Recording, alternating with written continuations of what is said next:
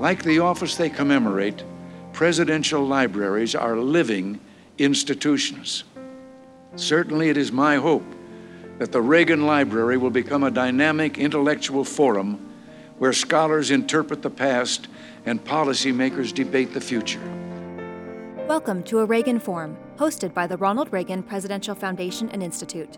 The Center for Public Affairs offers lectures and forums presenting perspectives on important public policy issues of the day from politicians, authors, members of the media, business and military leaders, and more. Over the last month, we have shared with you two of our keynotes at last month's Reagan National Defense Forum. We shared with you the forum's keynote address with Secretary of Defense Lloyd, as well as the fireside chat with Secretary of Commerce Gina Raimondo. In this week's Reagan Forum podcast, we are going to share the forum's final panel, which celebrated the forum's 10th anniversary. The panel was entitled A Discussion on Peace Through Strength with Former National Security Leaders, and it featured former U.S. National Security Advisor Stephen Hadley, former U.S. National Security Advisor Robert O'Brien, and former U.S. Secretary of Defense Panetta. The panel was moderated by Fox News Channel's Bill Helmer. During the conversation, panelists discussed Ukraine, and if the U.S. and other allies should continue to provide weapons, the U.S.'s take on Tehran, how far the U.S. should or shouldn't go in assisting Israel, rising tensions between China and Taiwan, and more. Let's listen. We are so happy to see you with us here. A lot of these topics have been chewed over throughout the day, so we're going to maybe come at this from a different angle. But first, I want to give special recognition to my colleagues, Jennifer Griffin. Great job on your panel today, and Shannon Bream, if she's here. And also our president of Fox News, Jay Wallace. Jay is back there in the corner with Scott Wilder. And Jay's really spearheaded our involvement as a network for the past 7 years coming out here. And it's awesome to be here. First weekend of December reminds us about a special place, not just in history, but where we are today. And maybe we can try and figure out where we're going to go tomorrow. And Fred and Roger and David, thanks for having us back here. I saw Highbush at lunch today, so it was good to see him as well. Fox News has been a part of this for 7 years, as I mentioned. And we were talking earlier, I don't know if we heard North Korea today. And I know a year ago, hypersonic missiles were all the rage, and they still are because of the disadvantage we have right now against Moscow and Beijing. But we can do this, and we can catch up. I want to frame the following discussion when you consider that we are coming into an election year. And ask yourself, where will the issues of the world land within our own country and with our people? And we're familiar with the phrase, peace through strength. I see that in two ways. Yes, you want to build your defenses strong enough so that you can outscale your adversaries. But you must also show the desire to use it, if necessary. And that was part of the 1-2 magic that Ronald Reagan showed the world and led us to a whole new generation of peace. So come on up here, gentlemen. Let's get going here and start our first topics. Leon Panetta, Stephen Hadley, and Robert O'Brien. Partner? Pal. Right on. You got it, buddy. Right, Robert, I see you, sir. Welcome. Ready for this? You're ready. Okay, all right. Now, where do you want to sit? You want to sit there? Where do you want to sit, Bob? Well, I did not have the seating chart, so gentlemen, you're going to have to go rock, paper, scissors, and we will fight it out amongst our own, unless you have. Here? You got it. Please, you got it. Wherever the hell you want Right to put on. us. Sorry. Gentlemen, thanks for being here. As I mentioned earlier, a lot's been chewed over today, and I want to come at this from a little bit of a different angle and see where it takes us. By the way, I have no idea what you guys are about to say. Some of these are hypotheticals, but I want to get an understanding for maybe how we can predict what the best, smartest move is for America. All right, Ukraine. We don't know if Congress will give the support for the war which President Biden is requesting. We do know this. Russia is reinforcing its war from military bases on its side of the border. To date, Ukraine has not shown the capacity or the desire to reach those bases. However, what if our European powers, the Germans, the Poles, the Brits, or the United States provided the weapons to reach those bases in Russia. If you want to win the war, do you consider that to be responsible or reckless? Secretary Panetta. Well, first of all, let me congratulate the Reagan Forum on Defense. I think you guys have done a great job in these programs, but most importantly, you've kept it bipartisan. And I think if we're ever to protect our national security, I think bipartisanship is absolutely essential to making sure that we protect America for the future. So my congratulations to everybody involved in that. With regards to the Ukraine, I think it is very important for the United States and our NATO allies to continue to provide whatever assistance is necessary in order to help Ukraine be able to succeed in stopping Putin.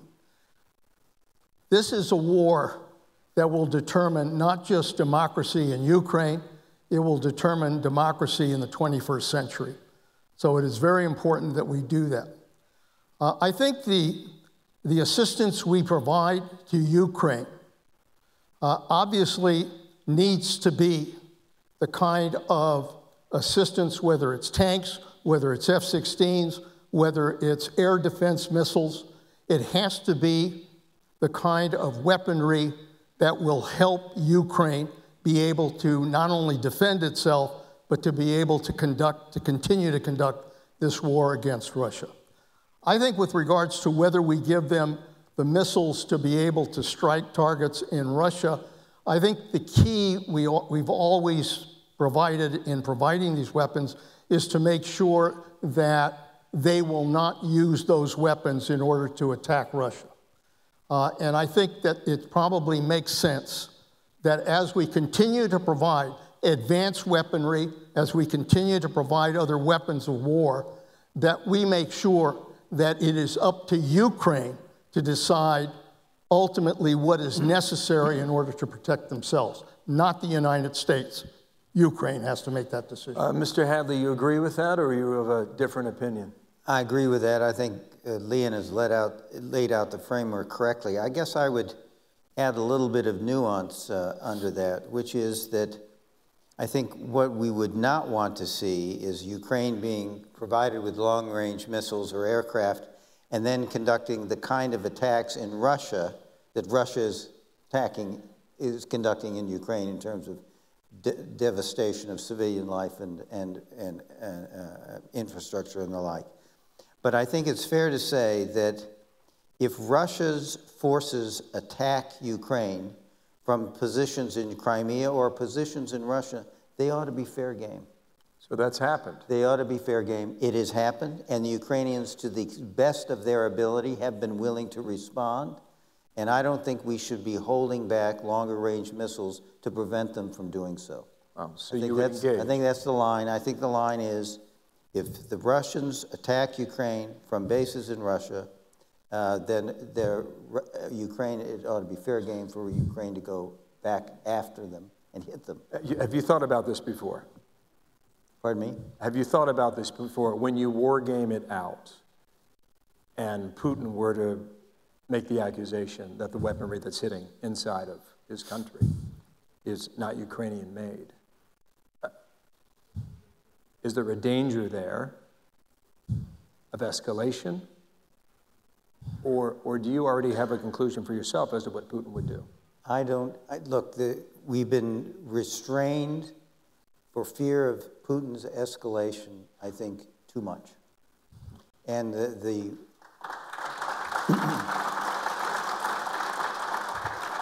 I think what could be said in defense of the administration is they've gotten, through incremental action, Putin to move that line.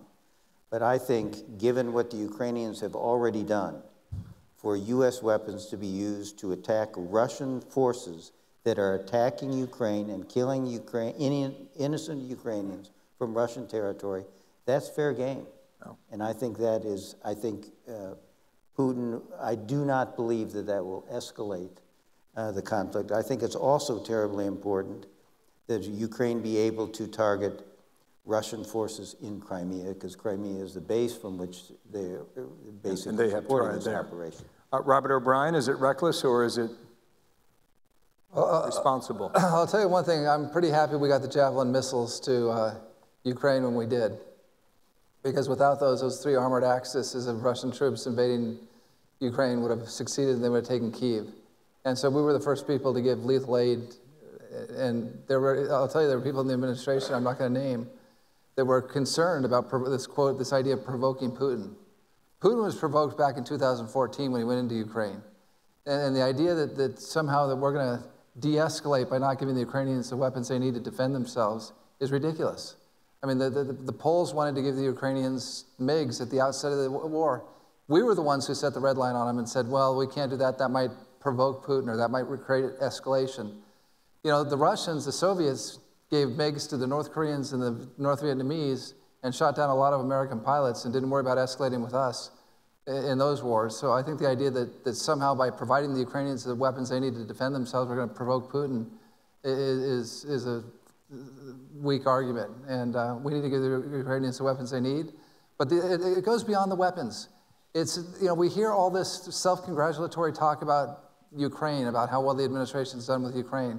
And I understand this is bipartisan. I've tried to be bipartisan on Ukraine, and I compliment them on what they've done. But it's these Ukrainian soldiers who are doing the fighting and dying.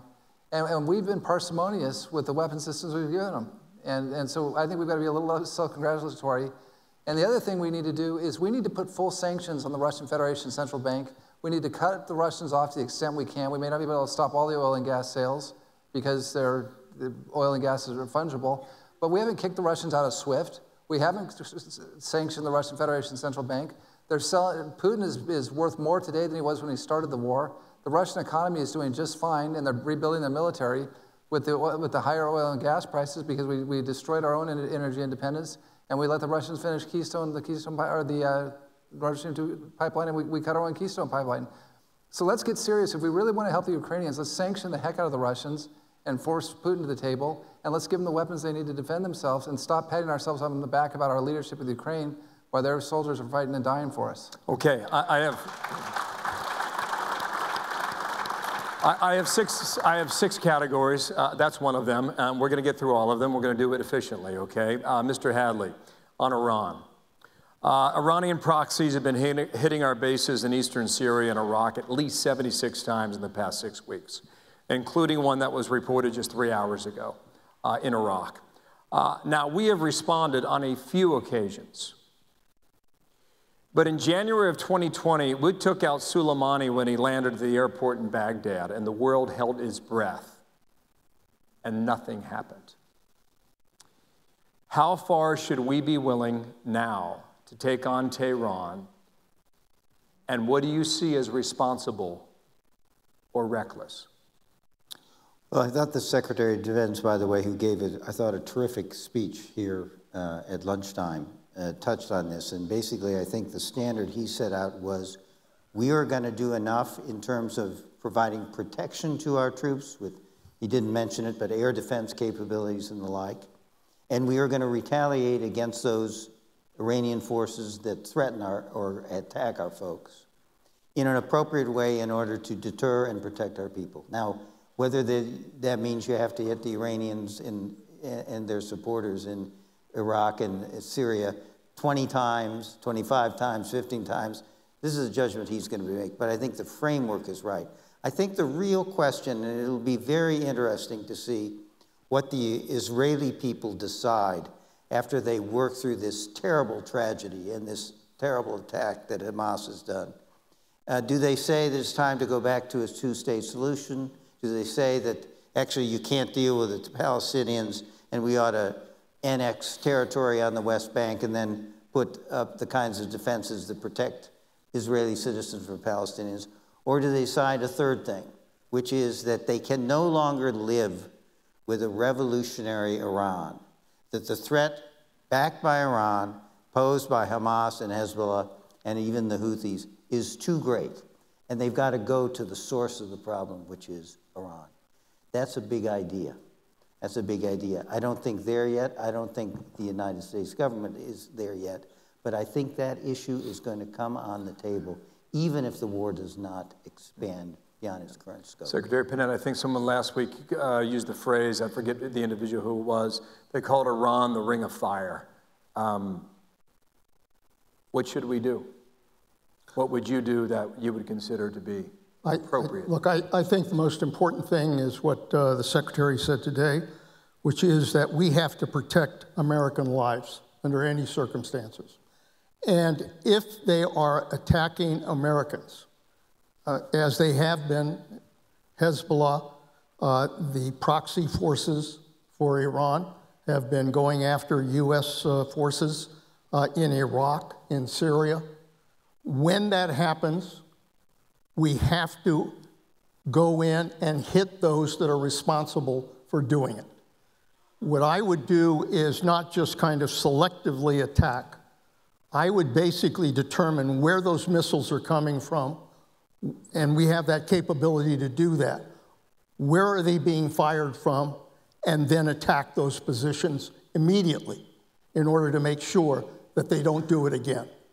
So I would be much more aggressive about going after those that attack our U.S. forces, but I would not, look, with regards to Iran, in many cases, this is an issue of whether Iran wants to go to war and destroy its regime. I don't think that's where Iran is right now. I think Iran wants to use proxy forces. They want to use Hezbollah. They want to use Hamas.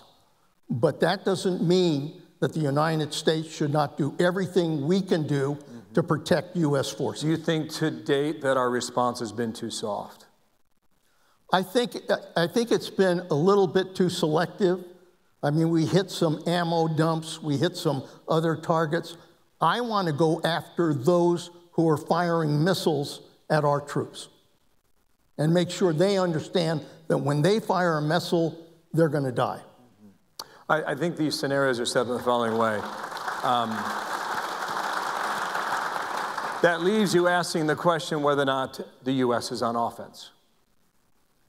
We're not on offense, that's clear. And the defense is pretty poor as well. I mean, we've had American troops in Syria and Iraq targeted over 80 times.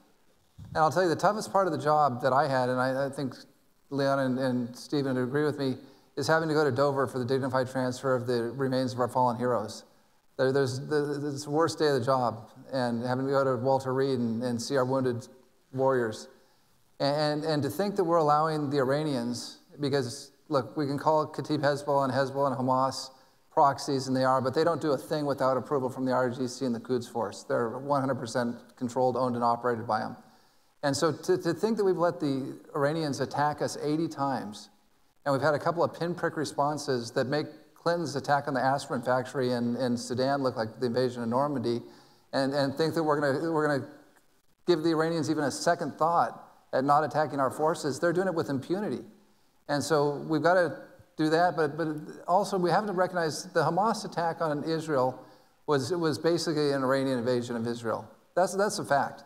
Hamas wouldn't have shot a BB gun over the border without the approval of the RGC and the Quds Force.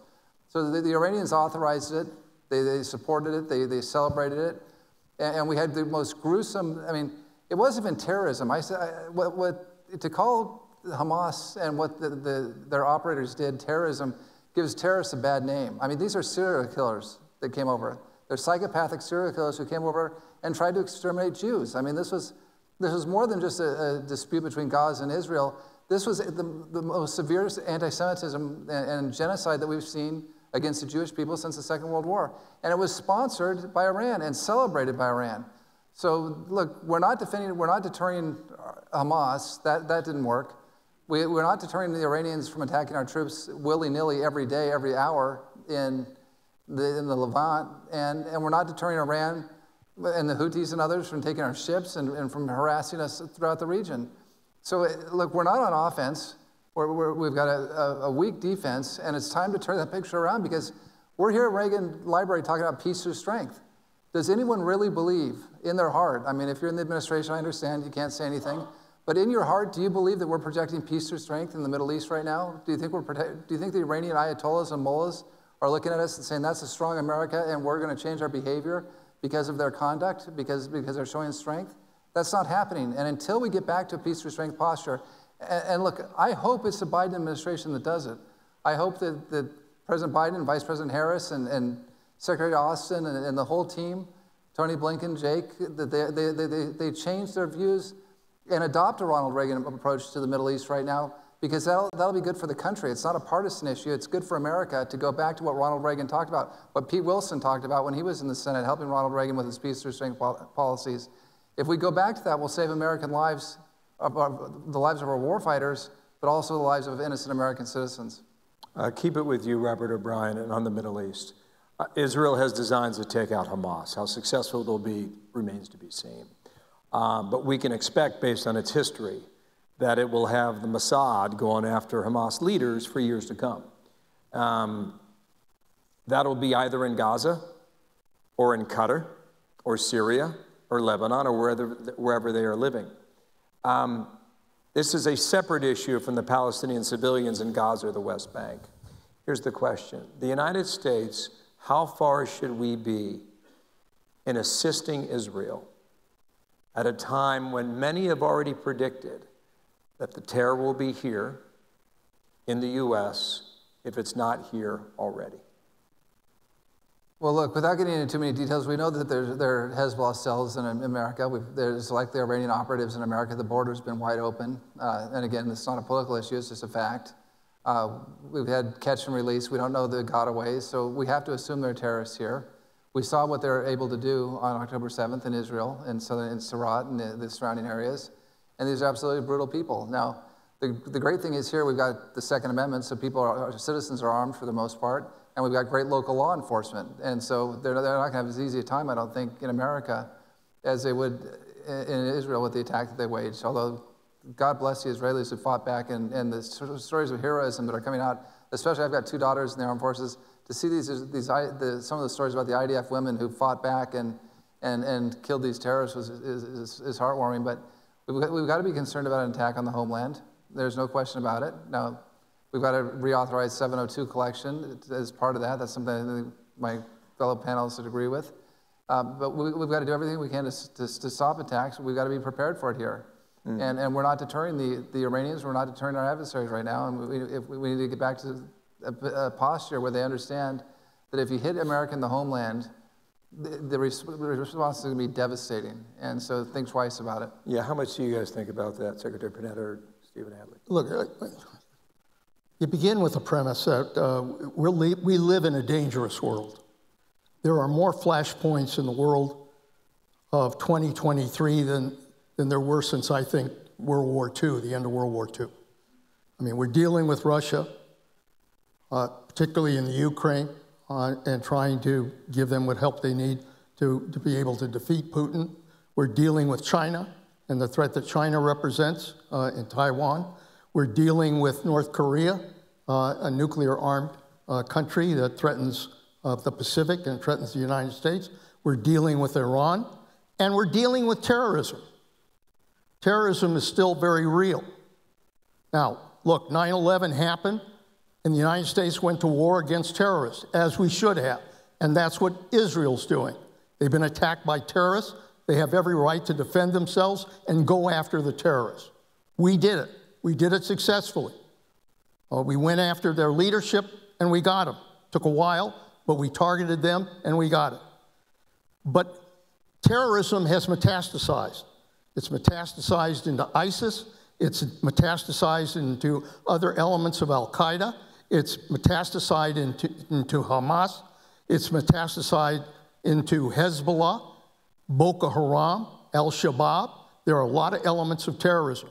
The United States has to, our responsibility is to defend our country from attacks. And if there are terrorist attacks or those that threaten attacks on the United States, we have every responsibility to go after those terrorists. Stephen Hadley. I think if I understood your question correctly, I think we should do everything we can in terms of intelligence support and all the rest to help Israel go after Hamas leadership, wherever they may be found. Hamas is a terrorist organization, is defined by the United States. And it would be unworthy of us to withhold that support for fear that we ourselves might be attacked. We've done a lot to protect ourselves against terrorism. We must continue to do so. And us ought to be very clear that if Hamas decides to undertake attacks and Hamas leadership decides to take attacks against the United States on the U.S. homeland, it's going to be the most foolish decision they ever made. Bill, I'll just say, looking at the F-14 out there, I'm thinking of the Achilles laurel and what Ronald Reagan said at the time, you can run, but you can't hide. Hamas has already attacked America. We forget that because we're so concerned about escalation and what might happen in the Middle East. Hamas killed 20 to 30 Americans in the attacks on October 7th, and they're holding about 10 American hostages now. And you hear very little about that. I'd like to hear a little more Ronald Reagan, you can run, but you can't hide, and not be telling the Israelis that they've got a limited amount of time and just a little bit of credit left in the bank to finish the job. We haven't told Zelensky in Ukraine they've got a limited amount of time and just a little bit of credit left to beat the Russians. We need to be standing, I agree with Lynn and Steve, we need to stand with the Israelis shoulder to shoulder until they get the job done and give them as much time as they need to eliminate these terrorists. And I'll tell you, if you're a Hamas leader down the road, be careful about opening the door for room service because the Mossad doesn't forget. More from our fireside chat with Stephen Hadley, Robert O'Brien, and Leon Panetta from the 2023 Reagan National Defense Forum after this message. The Ronald Reagan Presidential Foundation is the nonprofit organization created by President Reagan himself, and specifically charged by him with continuing his legacy and sharing his principles: individual liberty, economic opportunity, global democracy, and national pride. We must remain vigilant and work together to share these conservative principles with younger generations. Your role is critical to move our mission forward. Thank you for your continued support. Please visit reaganfoundation.org/give. That's reaganfoundation.org/give. Now back to our fireside chat with Stephen Hadley, Robert O'Brien, and Leon Panetta from the 2023 Reagan National Defense Forum. The Reagan survey we can put up for our folks here about American support for global military presence. It goes to exactly what you three gentlemen are talking about. The Middle East is Iran and Hamas. East Asia, arguably, China, Taiwan. Europe, that's Ukraine at 17%. On China and Taiwan, Secretary Panetta, this is a bit of a guessing game, I believe, and a lot of people talk about this, but I don't know how we get to the nut of it, and maybe we can't. I'll frame it this way: peace through strength, and are you willing to use it? We understood after the invasion of Iraq how difficult it is to fight a war, win a war, control its land, and control its people. The Russians are finding that out in Ukraine as we speak. China hasn't fought a significant war in decades. Taiwan's an island of 23 million. Would you expect President Xi to make a move on Taiwan, or do you believe that question has been overplayed? I think that we've been through a period where both Putin and our adversaries in the world, including China, have looked at the United States as not being as strong as we should be in dealing with threats. I think the reason Putin went into Ukraine is he went into Crimea and didn't pay a price. He went into Syria, did not pay a price. He went into Libya, did not pay a price. He conducted a bold cyber attack against the United States of America in terms of our election systems, did not pay a price. And I think ultimately that convinced him that, especially after Afghanistan, that he had the opportunity to go into Ukraine and not be challenged. And I think China is the same way. I think Xi basically sensed a weakness on the part of the United States, and as a result of that has gotten much more aggressive about Taiwan, about the South China Sea, and about building up their military capability. I do believe that the ability of the United States and our allies, our NATO allies, to take a stand on Ukraine, draw a line, support Ukraine, and provide the weapons necessary for Ukraine to be able to stop the Russian invasion. I think that sent a very important message to Xi with regards to Taiwan. And I think the reason he has probably hesitated to go into Taiwan is because he envisions the same problem happening that Russia ran into in Ukraine. This isn't easy stuff. And by the way, let me just say this. I know there are some in the Congress who basically say we ought to withdraw or stop providing aid to Ukraine. If we do that, and Putin succeeds as a result of that, imagine the message that that sends to Xi with regards to China. You cannot be tough on China and weak on the Ukraine. You've got to be able to do both. Gentlemen, you want to weigh in on that? Yes, sir. On this, I agree with Leon. You know, we've got to deter China from going after Taiwan. We ought to do that by defeating Putin's strategic objectives in his invasion of Ukraine. And we need to do that by shoring up Taiwan's ability to defend itself and our posture to be able to defend Taiwan, if necessary, militarily by our own presence in the region. So that's the deterrence message. I think, though, we spend too much time focusing exclusively on the big threat, the sort of cross-straits amphibious invasion. And I think we underestimate the extent to which Xi has enormous number of tools to put extreme pressure on Taiwan. Cyber attacks, interference with trade between Taiwan and the mainland, going after Taiwanese businesses in China, the kind of thing that Xi did after Nancy Pelosi's visit to Taiwan, closing off the airspace and the sea space for a period of time to do exercises, thereby disrupting Taiwan's ability to trade, raising questions about the reliability of its supply chains, increasing insurance rates, all the rest. There's a myriad of tools that Xi has at his disposal to put pressure on Taiwan.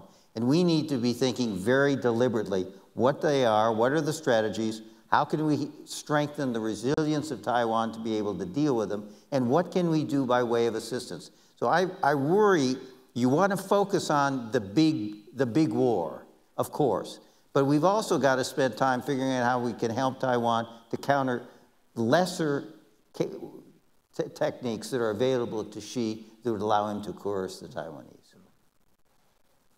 Well, I agree with both Leon and Stephen. Look, if we lose Ukraine, that's a green light for Xi, and I think Xi's watching what happens in Ukraine very carefully.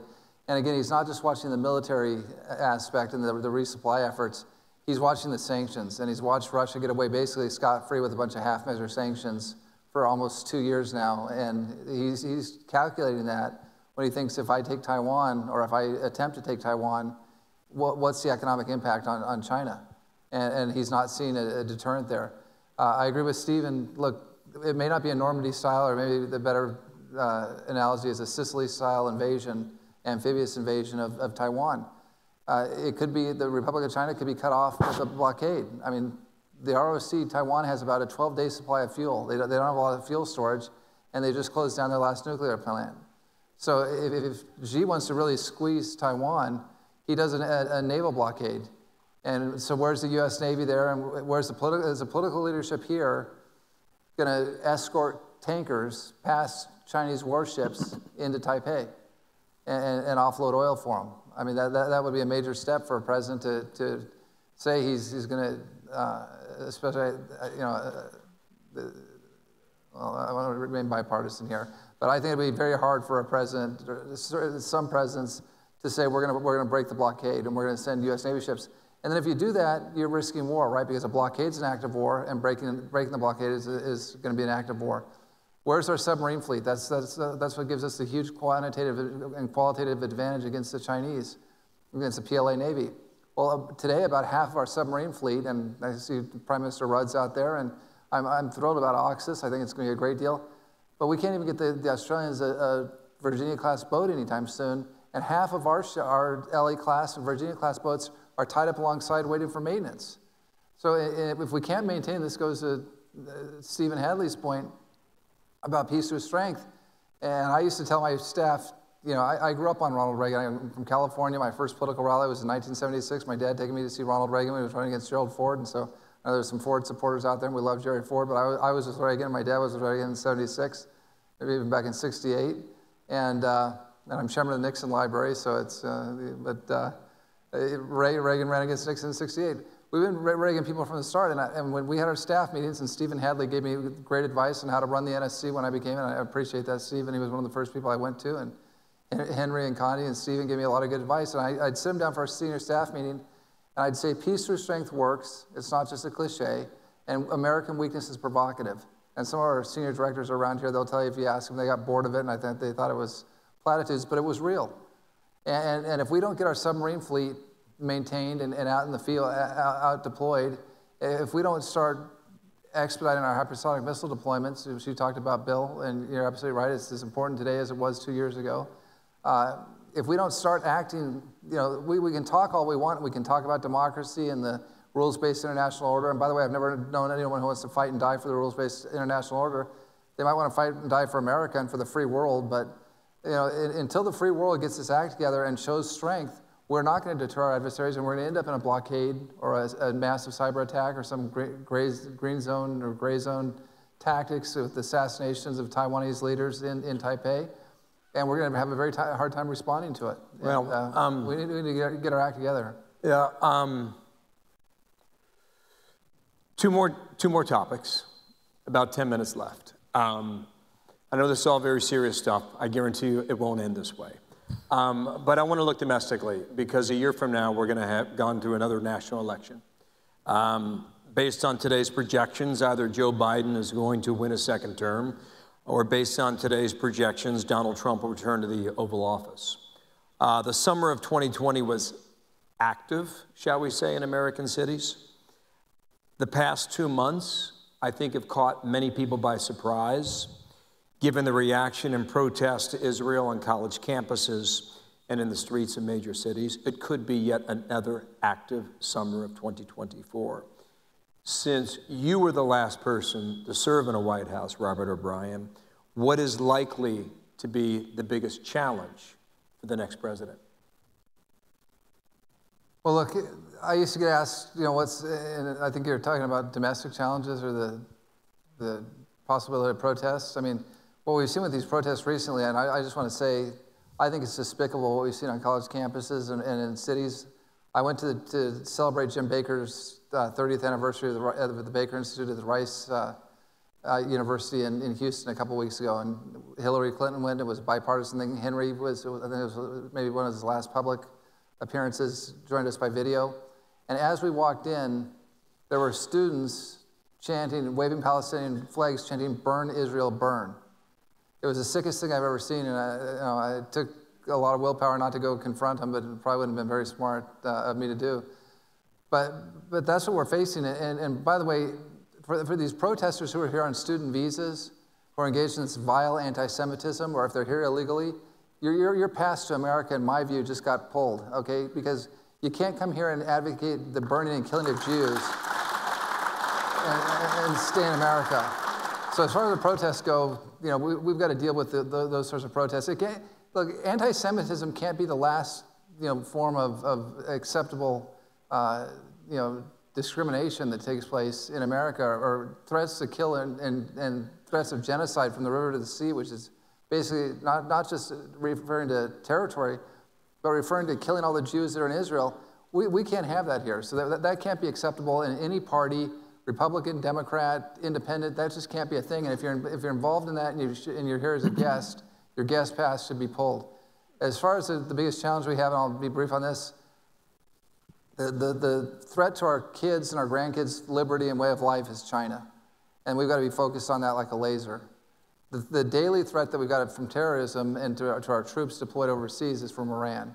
And those are, Russia obviously is a huge threat as well, but that's Putin trying to restore an imperial Russia. The Chinese want to dominate the world and change our way of life. And the Iranians want to kill us every opportunity they get. So those are the big challenges. Secretary Panetta, what would you list? Look, the most important responsibility for the next president of the United States is to unify this country. That's the most important responsibility. We can't, we've talked about Ukraine, we've talked about Taiwan, we've talked about Israel, and other issues. And the problem right now as we speak is that the chances of passing a supplemental to provide aid to Israel, aid to Ukraine, aid to Taiwan, all of the countries we've talked about that are important in terms of national security, that supplemental is having problems. It's having problems on the Senate side. It's having real problems on the House side. Because why? Because in Congress right now, there's an inability of Republicans and Democrats to work together on national security issues. And that's critical to our security. If a president wants to deal with protests, if a president wants to deal with issues in the country, he has got to be able to have a Congress that is able to work together in order to protect our country. That means we've got to unify this country. We've got red states, we've got blue states, we've got divisions, we've got deep polarization in the United States of America. The time has come for a president to speak to both sides and say it is time that we focus not on tearing our country apart, but on unifying our country to deal with these issues. Look, unfortunately, your president hasn't unified the country, he's split the country. Biden has not, unfortunately, unified this country. It's still split. If the next president wants to save our democracy, he better damn well unify this country.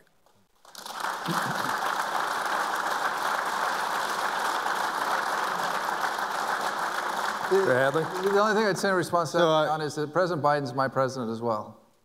I've had two presidents recently, and they're both my presidents. So, Yeah, and I think that's you know the guy I was talking about. No, look, President Trump was my president, and President Biden's my president. And I think that's true for all of us here. Yeah. I served a different president, and when I would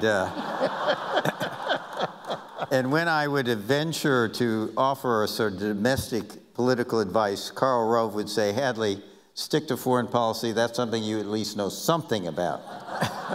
But I would say this, I agree with Leon, but I think it's harder than that. We've spent a wonderful day here, thanks to all the sponsors of this wonderful forum, talking about foreign policy challenges. I actually think we can manage all those challenges, as daunting as they are. And we've talked about the kinds of policies that we need, peace through strengths and all the rest to do that. I think we have to focus on our platform here at home. I think that's the problem. If we're going to unify the country, there's some things we need to do for the American people. We've got to show that our political system can work. I would submit that we've known for decades what the problem is with entitlements and the border and immigration and fiscal stability and all the rest. We just haven't been able to come up with sustainable bipartisan policies to address these issues. We've got to make sure, we've got to start doing that, because Americans are beginning to wonder whether our democratic system works. And if we're going to unify the country, we're going to have to unify around some principles, and we're going to have to show that our political process can solve problems. We have a lot of Americans who feel victimized by globalization, threatened by immigration, and betrayed by elites and by their politicians. That's got to be addressed, and we got to do that by having a political system that produces sustainable solutions to national problems that are grievances of Americans. We got to have an economic system that provides growth, but inclusive growth, doesn't leave people behind. If we do that, you can begin to pull the country back together, restore Americans' faith in our institutions. And that does two things. One, it allows you to engage the American people to say to them, all right, we're addressing our problems at home. We've got to address these problems overseas because they threaten the peace and security here at home. But it also gives us the kind of effective platform we need if we're going to implement policies overseas to deal with the challenges we face. That sets us up perfectly for our last category. When I come out here and listen to the conversations, sometimes I leave concerned.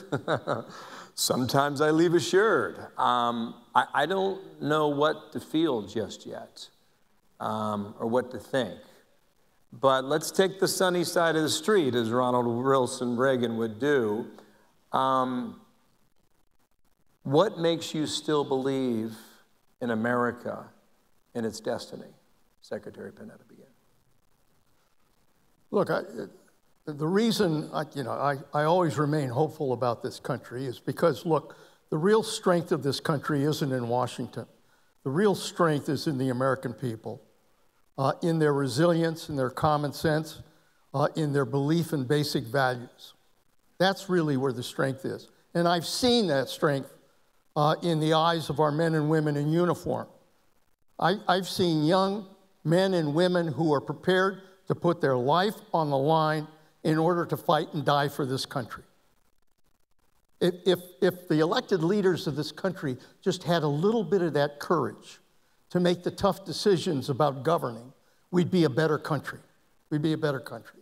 So the real strength of our country lies in the American people. And I trust in the American people. And I think that ultimately they will make a decision that is important for their family, important for their child's education, important for their job, and important for their ability to speak freely in this country. Those are the fundamental values. We need to return to the rule of law. We need to believe in the Constitution. All of those things are what gives America that fundamental strength that gives me hope for the future. All right, Stephen Hadley, what makes you still believe in America and its destiny? It's a little bit of an elaboration of what Leon just said. This country was founded on a better set of principles of democracy, freedom, human rights, rule of law. And it was founded on the assumption and the belief that a society based on those principles is better able to provide for the prosperity and security of the people than a system based on any other set of principles. I still believe that. I think Ronald Reagan believed that. I think that's one of the reasons why the American people were so drawn to him. So yes, we should, as we've talked about today, we should develop our strategies for dealing with China, for dealing with Russia, for dealing with the Middle East and all the rest. But I think underlying that, we should be confident that our principles are the right ones and they will win out. And that the authoritarian state capitalism, which is being reflected in what Russia is doing, what China is doing, what Iran is doing, in the end of the day, that is not the future. And we should be confident in our values, in our people, work like the devil to have the policies we need to deal with these challenges, but we should have some underlying confidence in our system and in our peoples and in the principles on which our country is based. Mr. O'Brien?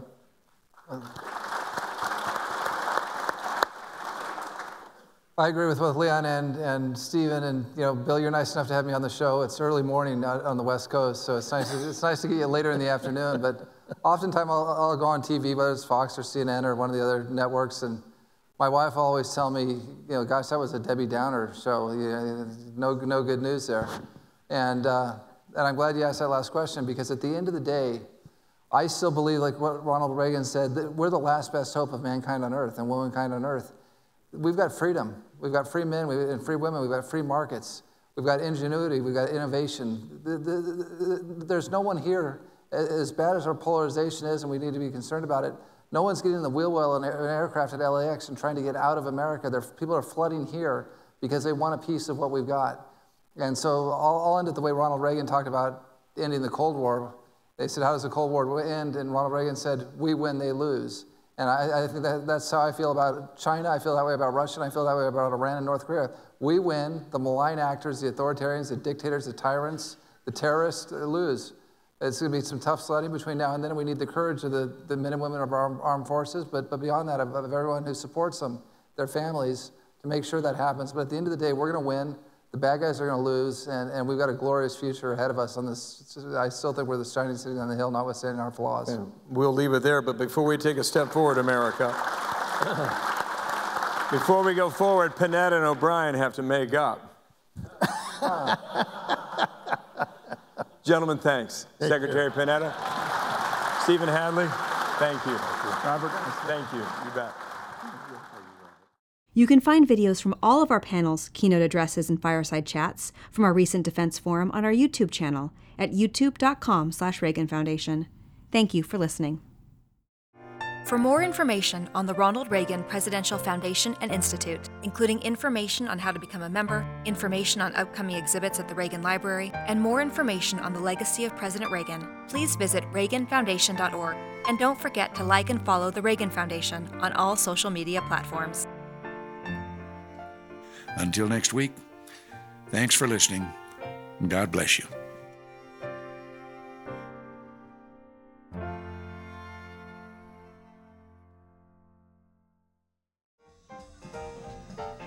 Don't forget to subscribe to a Reagan Forum podcast in your iTunes or Google Play stores and on other podcast platforms as they become available.